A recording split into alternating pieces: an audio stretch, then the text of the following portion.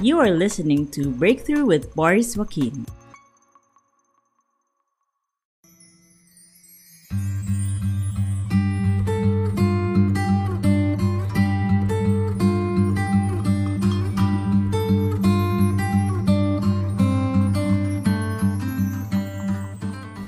Hi there, this is Boris Joaquin, and we have an exciting guest for this particular conversation because we're talking to none other than Dr. Marshall Goldsmith.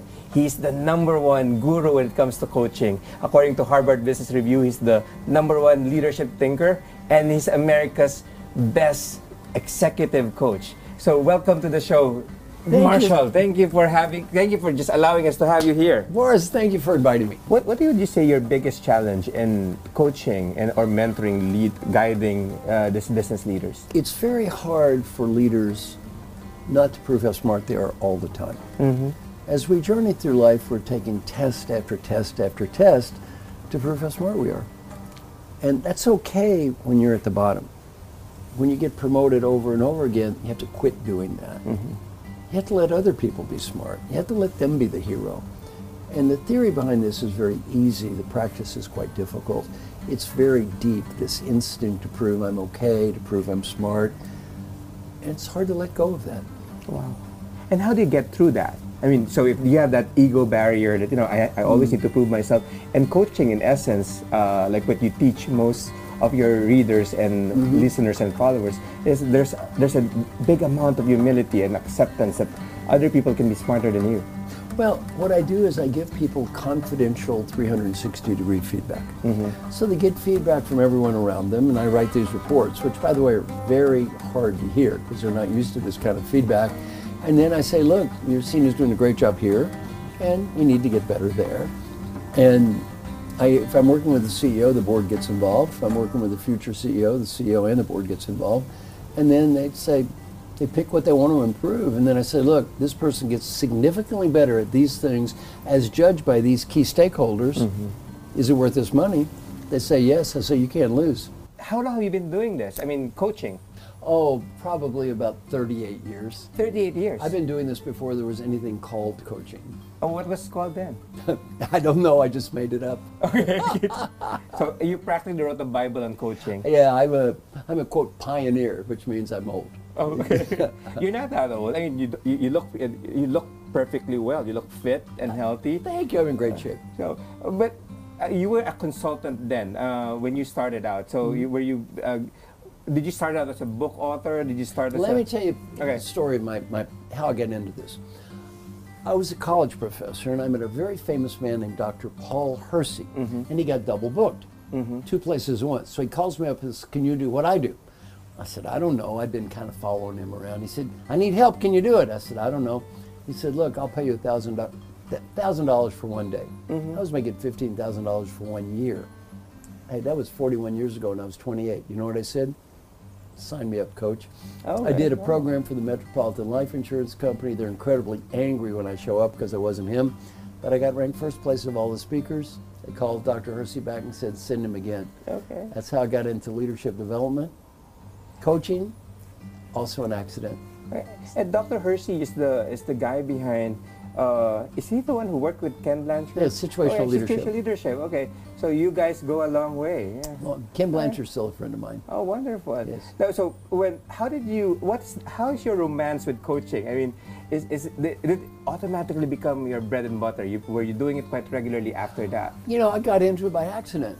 I was a pioneer in 360-degree feedback. Okay. So I worked on this customized 360-degree feedback, and the CEO, he said, I got this kid working for us, young, smart, dedicated, hardworking jerk. He said, it would be worth a fortune to me if I could help this kid change. Again, I heard fortune again. I said, I like fortunes. Maybe I can help him. He said, I doubt it. Then I came up with an idea. I said, I'll work with him for a year. If he gets better, pay me. If he doesn't get better, it's all free. You know what the CEO said? Sold. All of my coaching, it's always been done with the money-back guarantee. I get paid nothing during the entire assignment. They get better, I get paid. They don't get better, all free. You deliver results, in other words. That's They it. see the improvement in the person's leadership, in the person's performance in delivering results, and that's the only time you get paid. That's it. Wow, okay. So and that's how you sustain your client in the process. Yes. Retention is probably key. So all the top 1,000 companies in the U.S. have probably engaged you one way or another, Oh, right? not that many. Okay. But then you probably coach a lot of I've coached a lot of popular famous people, individuals. yes. Okay. Yeah. I've been the coach of the CEO Ford and Pfizer and Glaxo and Okay. president of the World Bank, the Mayo Clinic, New York Public Library, on and on and on. Yeah. Very distinguished people. Any politicians? No politicians. Celebrities? No. Okay. So mainly business leaders. Business, nonprofit, or, for example, the World Bank, an organization Okay. like that. What would you say your biggest challenge in coaching or mentoring, guiding these business leaders? It's very hard for leaders not to prove how smart they are all the time. As we journey through life, we're taking test after test after test to prove how smart we are. And that's okay when you're at the bottom. When you get promoted over and over again, you have to quit doing that. You have to let other people be smart. You have to let them be the hero. And the theory behind this is very easy. The practice is quite difficult. It's very deep, this instinct to prove I'm okay, to prove I'm smart. And it's hard to let go of that. Wow. And how do you get through that? I mean, so if you have that ego barrier that, I always need to prove myself, and coaching in essence, like what you teach most of your readers and listeners and followers, is there's a big amount of humility and acceptance that other people can be smarter than you. Well, what I do is I give people confidential 360-degree feedback. So they get feedback from everyone around them, and I write these reports, which, by the way, are very hard to hear because they're not used to this kind of feedback. And then I say, look, your senior's doing a great job here, and you need to get better there. And if I'm working with the CEO, the board gets involved. If I'm working with the future CEO, the CEO and the board gets involved. And then they pick what they want to improve. And then I say, look, this person gets significantly better at these things as judged by these key stakeholders. Is it worth this money? They say yes. I say, you can't lose. They get better, pay me. They don't get better, it's all free. I love what I'm hearing. Basically, you're saying that coaching is results driven. It delivers results. Because for a young market like the Philippines, when it comes to embracing coaching as a formal intervention, they think that coaching is a waste of time because it doesn't really bring tangible results. What do you say about that? I get no results, I get no pay. And what's the problem if people think that, is it the coaches that we have locally, or is it the client's mentality when it comes to accepting and receiving coaching? Could be a little of both. I'd Okay. say the responsibility should be more with the coaches, though, because the clients just need very simple equation. Imagine you're a CEO and somebody's a future CEO. Then I ask you a question. Does this person need to improve? Well, they almost always say yes. At what? They say something. They say, okay, if they get significantly better at this stuff, is it worth this money? Yes or no? If it's not worth the money, don't hire me. If it's worth the money, you can't lose. They get better, pay me. They don't get better, free. Hard to argue with. Okay.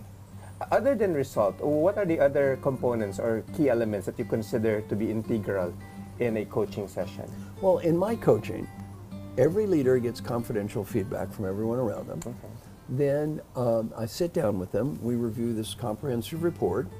Do well, don't do well. And the key to my success, though, is not what I teach them. It's what they learn from everyone around them. I teach people to talk to every one of their key stakeholders. Here's what I learned. Here's what I'm doing well. Here's what I need to get better at. Give me ideas. And then they collect input from everyone around them on a regular basis. Then they talk to me on a regular basis. Then we do this follow-up, follow-up, follow-up, and measurement. Now, one thing I showed you is we've got this research from tens of thousands of people around the world. If people do this, they get better. Okay. I love what I'm hearing again. You talk about humility, being able to just accept the fact that you don't have to be better to coach someone. Right. And the other one right now is they need to be learners. That's it. They need to receive feedbacks like Yes. champions. So you talked about feedback about like it's feed forward. Feed forward. What do Let you me mean by that? explain how feed forward Okay. works. Feedback is useful to figure out where you are. After that, we don't do feedback anymore. It's all something called feed forward. In feed forward, you don't ask for feedback. In fact, you say, Mr. Coworker or Mr. Stakeholder, I'm not going to ask you for feedback about the past. I'm going to ask you for ideas for the future. can't change the past anyway. And it's much more positive. Well, my class that you've been able to participate in, you saw what happened. Everyone learns to ask for input, listen, and then they enjoy it. It's fun to give people ideas for the future. It's painful to get feedback about the past. So forward-looking, future. Forward-looking. Forget the past. Well, let it go. You've already picked what you want to work on. Feedback is useful to help you know where you are. Once you get feedback in the first place, you don't have to do it over and over again. You say, okay, I've been there. Let's move on. So coaching, in a way, it provides that forward-looking, hopeful perspective. Maybe because for some reason, if a CEO or a senior leader has received a memorandum saying that you're going to be coached by Marshall Goldsmith, no matter how popular or starstruck I am by you, but just the concept, I'm going to be coached. There's something wrong with me. There's something wrong with my performance. Do you get that all the time from people you're coaching? Not really. You got to realize who I coach. Okay. If you look at my book, Triggers, 27 major CEOs endorsed the book. CEO of the Year in the United States, winner of the Presidential Medal of Freedom, President of the World Bank, CEO of Pfizer, on and on and on. I don't really feel like any of these people would be insulted that I'm their coach. Okay. It's actually, is it an insult or a compliment? Well, I'm sure it's a compliment if it's you. I think my question is more general. Just the concept of being coach. Well, that's changing. Okay. Well, it's very right now. positive. See, I think you're exactly right. In the old days, what you said is 100% true. Today, it's changing. Really? All these once all these big people have said, I have a coach, and it's great, that makes it more acceptable. By the way, how many of the top 10 tennis players have coaches? All of them. Are they ashamed? Of course not. Why aren't they ashamed? Because they're winning. That's it. Yeah. Same idea. Yeah, you're right. Because I'm just trying to. Hopefully, our listeners get to learn this. Because you're not necessarily a loser when they hire someone to coach you. My whole mission is helping successful leaders get even better. Do a Google search in quotes. Helping successful leaders. The first 500 hits you see, 450 are me, and the rest of the world is 50. Wow. I win that brand. I'm actually impressed about that as well. You do a lot. I mean, you're very involved in social media and you're very involved in the internet. Have you done some coaching digitally as well? Well, I give everything away. Okay. All my material's online. You can copy, share, download, duplicate all my stuff. YouTube, about 3 million times somebody's viewed one of my videos. LinkedIn, I have 1.1 million followers. I always giving stuff away online. Okay. It's all free. So they just have to go to your website, right? Go to my website or go to LinkedIn. Okay, so marshallgoldsmith.com. www.marshallgoldsmith.com. Okay, and everything there's for free. Wow, amazing. 275 videos. Okay. But like one-on-one coaching, does it have, do you get to do it digitally as well, or do you prefer personal? Well, one-on-one coaching I usually do in person or by phone. Okay, so that also happens. Yes. In all these years that you've been coaching, Marshall, what's the most significant experience that you've had? I mean, I'm sure there's a lot to choose from, but are there like a category, like this is significant for me because... I'm going to give you two. Okay. One is the biggest positive change statistically. In the old days, this one company had actually numerical scales when they gave people feedback. Have you ever seen the movie Wall Street? Yeah. This guy was the real-life role model for Gordon Gekko.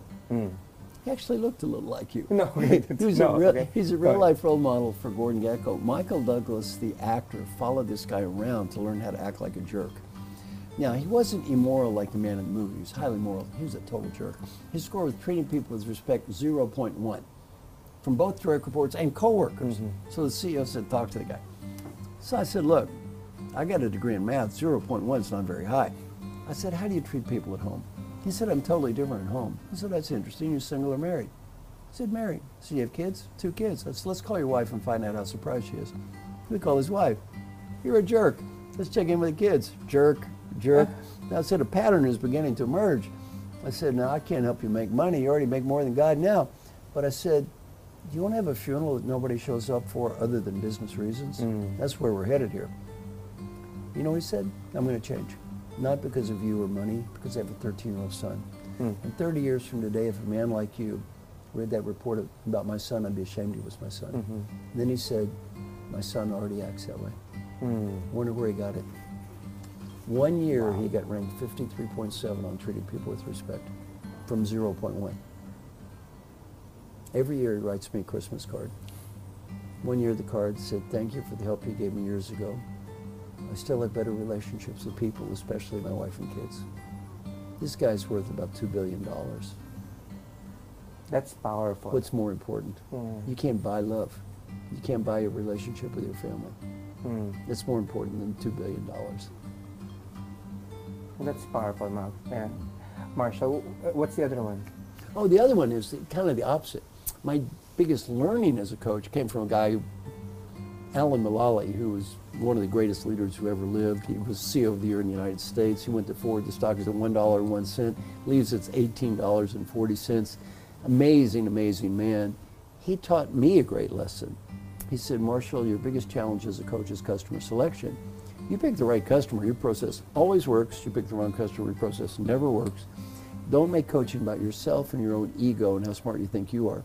Make it about those great people you work with and how proud you are of them." That was such a wonderful lesson.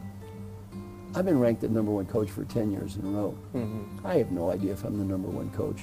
I can tell you one thing. Well, we do. You know you're #1. Okay. Well, I get ranked #1. That doesn't mean, I don't know what that means. But I can tell you one thing. I have the best clients. There's no other coach that has better clients than I do. I love my clients. So I may or may not be the best coach. I definitely have the best clients. And it's all about having the great clients. Wonderful. Beautifully said. Beyond performance and delivering results, you do talk about achieving happiness. Yes. Or getting self-fulfillment. And you've mentioned a lot of that in your book. Yes. In your books, you've mentioned about what's more important. Life is short. Right. What are the key insights that you bring to your coaching sessions and to your clients' lives? Well, you know, in my book Mojo, I talk about success. What is success? Well, I've done many programs with older people like me, maybe a little younger than me, but it's close. What are they going to do now? They're near the end of their careers. And what matters in life? Well, the first thing that matters is take care of your health. You don't take care of your health, the rest of it's irrelevant. The next thing is wealth. Wealth doesn't matter as much as you think. Once you have a mid-level to above mid-level income, there's actually no correlation between happiness and money. More money doesn't make you less happy or more happy. There's no correlation. Important to have a great relationship with people you love. Assuming you're healthy, you've got a middle-class income, you have great relationships with people you love, what matters? Two things, happiness and meaning. Happiness is you love the process of what you're doing. You enjoy doing it. Meaning is the results of what you're doing are important to you. They're meaningful for you. No one can define happiness for you but you. No one can define meaning for you but you. And our research I've done with my daughter Kelly, who's a professor at Vanderbilt University, our research is very clear. The more percent of your life you spend in activities that produce simultaneous happiness and meaning, the more satisfied you are with your life. And you need both. If you try to pursue happiness with no meaning, playing bad golf with old men at the country club all day and eating chicken sandwiches while discussing gallbladder surgery, that gets old. That gets old very fast. And, you know, the ninth cruise, cruise director jokes aren't funny anymore. It's empty. You need to have both happiness and meaning. On the other hand, if you try to do something meaningful that doesn't make you happy, you're a victim or a martyr. That's no good either. You need both. Happiness and meaning. Simultaneously. Yeah. So at the end of the day, in every coaching session or every series of coaching session you have with your clients, you nail those two important ingredients in their life. What's important is, if you don't have that, why bother? They're rich anyway. Very good point. No, nobody's starving here. Yeah, if you don't have happiness and meaning, why are you doing it? If they have a serious problem with that, what course of action do you take just to make them realize that there's something missing, that there's an emptiness? Well, they tell me, I don't tell them. Okay. So I don't impose my judgment much on anybody. You know, last time I checked, no one made me God. So I'm not here to judge anybody. I don't try to make anyone do what they don't want to do. Look at the people I coach. I can't make them do what they don't want to do. What am I supposed to do? Shoot them, beat them up, kill them? I can help them do what they do want to do. So I'm not in the business of making people be who they do not want to be. I'm in the business of helping great people be who they do want to be. Wow. Now I see why you're the #1 coach in the world. I mean, if that's how you suspending judgment, listening to people, probably extending empathy, where do you get your patience, tolerance, and long suffering? I don't know what else to call The it. key is not me. The first thing I teach my clients is, I don't get paid if you don't get better. And I do not get paid because I'm a good coach. I get paid because you are a great client. Don't make this about me. It's not my life, it's your life. Don't make it about me. And my great clients have to have three things. Number one is courage. It takes courage to do this. It takes courage to look in the mirror. Number two, you've already mentioned, humility. You know what I've learned? I cannot help anyone who's already perfect. So if they're already perfect, I don't need to be here. They don't need you. They don't need me. I can't help. I don't help perfect people. You need to have some humility to admit you can improve. And then the third thing is you have to have the discipline to do the day hard work required to get better. Courage, humility, and discipline. The day-to-day thing that you were talking about is those who are like asking questions themselves, right? Yes. Now that's the daily question process. Let me describe that. Okay. The daily question process is very simple. Everyone listening right now, I'm going to teach them something that takes 3 minutes a day, costs nothing, and help them get better at almost anything. Some people are skeptical. That sounds too good to be true. Half the people quit in 2 weeks. Not because it doesn't work. It does work. It's very hard to do, though. Okay. Get an Excel spreadsheet. On one column, write down a series of questions that represent what's most important in your life. Could be friends, family, health. Write any questions you want. Every question has to be answered with a yes, a no, or a number. 7 boxes across, one for every day of the week.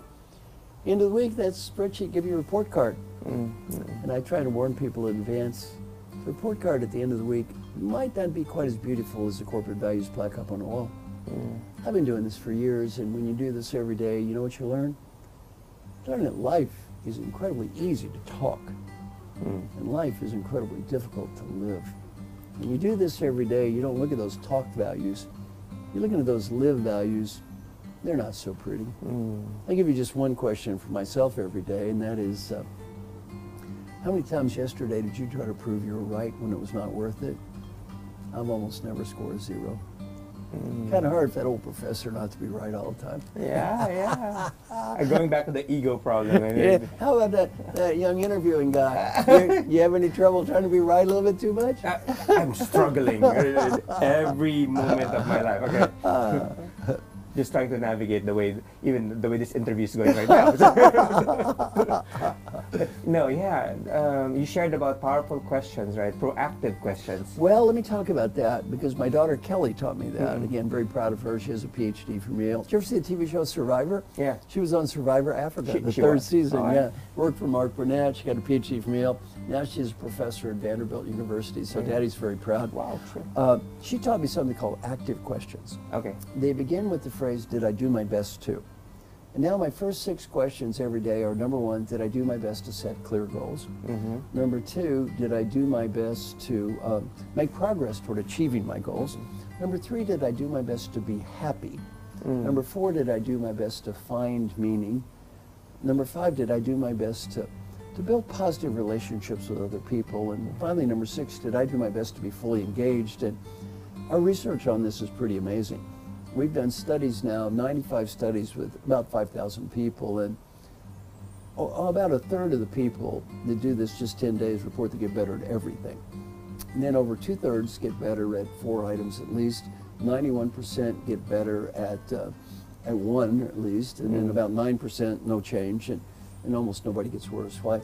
Every day these questions get us to focus not on what I cannot change, it gets us to focus on what I can change. Okay. And I had some pretty deep experiences today. I mean, you weren't listening to this, but I talked to one gentleman who was probably one of the highest ranking people there, and I asked him on a 1 to 10 scale on a typical day, did I do my best to be happy? What score would you get? You know what he said? 2 out of 10. Wow. And I told him, raise the score. We're all going to be equally dead here. And he thought about it and he said, I've just been so focused on money and achievement. I forgot to be happy.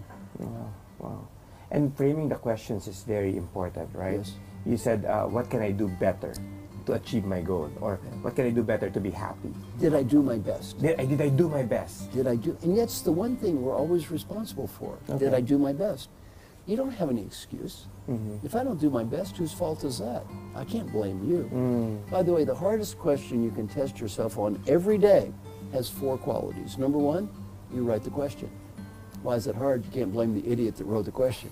Number It came 2, from you. Right. you know the answer. Why is that hard? You can't say you don't know how to do it. Number 3, you know it's important. You can't say it's trivial. And number 4, all you have to do to make a high score is try. You don't even have to succeed. Did you at least try? Almost every day I fail at least one question that I wrote the question. I know the answer. I know it's important, and I didn't try. Why is this hard? Nobody to blame. But yourself. It's so much more fun blaming other people. It's an excuse. It's so much more fun. And I've been doing this 25 years, and you know what you learn when you do this for a long time? I pretty much know where the source of all my problems is. You know where that is? Yeah. Right here. Yeah. You want to find the source of your problems, look in the mirror. That's where then the cause of your problems is going to be staring right back at you. Wow. I pay a woman to call me every day just to review the questions with me. Why? I know how hard it is. Somebody said, why do you do this? Don't you know the theory about how to change behavior? I wrote the theory about how to change behavior. I know how hard this is. My name is Marshall Goldsmith. I got ranked #1 coach in the world. I have a woman call me on the phone every day just to listen to me read questions I wrote and provide answers I wrote. Why do I do this? My name is Marshall Goldsmith. I'm too cowardly to do this by myself. I'm too undisciplined. I need help. And it's okay. You know what? We all need help. It's okay. Well, I'm Boris Joaquin, and I'm ego-driven, and I'm learning from Marshall Goldsmith right now. These are life-saving tips, guys, and we don't even have to pay him. It's free. I'm about to wrap up now, Marshall, and I don't know how much you know about how much engagement you had with Filipino business leaders or Asians, but you've been in Asia for quite so many times to even count. You're a record breaker in traveling. So, what is your thoughts about Filipino leaders in general? What do you think about us? I'm not an expert on Filipino leaders particularly, but I do know a little bit about Filipino people. Okay, go ahead. And I guess it's kind of good news and a challenge. The good news, I find people who are very positive and caring. People who don't like to give negative feedback at all. In terms of being critics, about the least critical people in the world, just according to any survey, which is kind of good and kind of not so good. So I think one thing that works very well here is feed forward. The reason is you learn to ask for input and listen to ideas, and you don't have to negatively critique another person. And I find if any country in the world has problems with providing negative critiques to people, your country is probably right at the top of the list. I would argue with that. Well, thank you so much. Any final words that you want to share to our viewers right now? Yes, my best advice in the world. Okay. Take a deep breath. Imagine you're 95 years old and you're getting ready to die. Before you die, you're given a beautiful gift. The ability to go back in time. The ability to go back in time and talk to the person that's listening to me right now and help that person have a better life. What advice would that old fellow, that old woman have for you? Whatever you're thinking now, do that. I interviewed old people who are dying, and 3 comments come up. 3 things. Number 1, be happy now. Not next week, not next year. Be happy now. The Great Western Disease, I'll be happy when I have the money, the status, the BMW. Be happy now. Life is short. Number 2, people. Do good things for people, and especially your friends and family. When you're 95 years old, you look around your deathbed, no employees are there. You realize these people care. And the other one is go for it. If you have a dream, go for it. Because if you don't go for it when you're 35, you may not when you're 45, you probably won't when you're 85. And it doesn't have to be a big one, maybe a small one. And old people, just do what you think is right. Old people, we almost never regret the risk we take and fail. We always regret the risk we fail to take. Wow. It's mind-blowing. Guys, you were just coached, mentored by the great Dr. Marshall Goldsmith. Thank you again for being with us. That was an amazing conversation that we had. Thank you so much.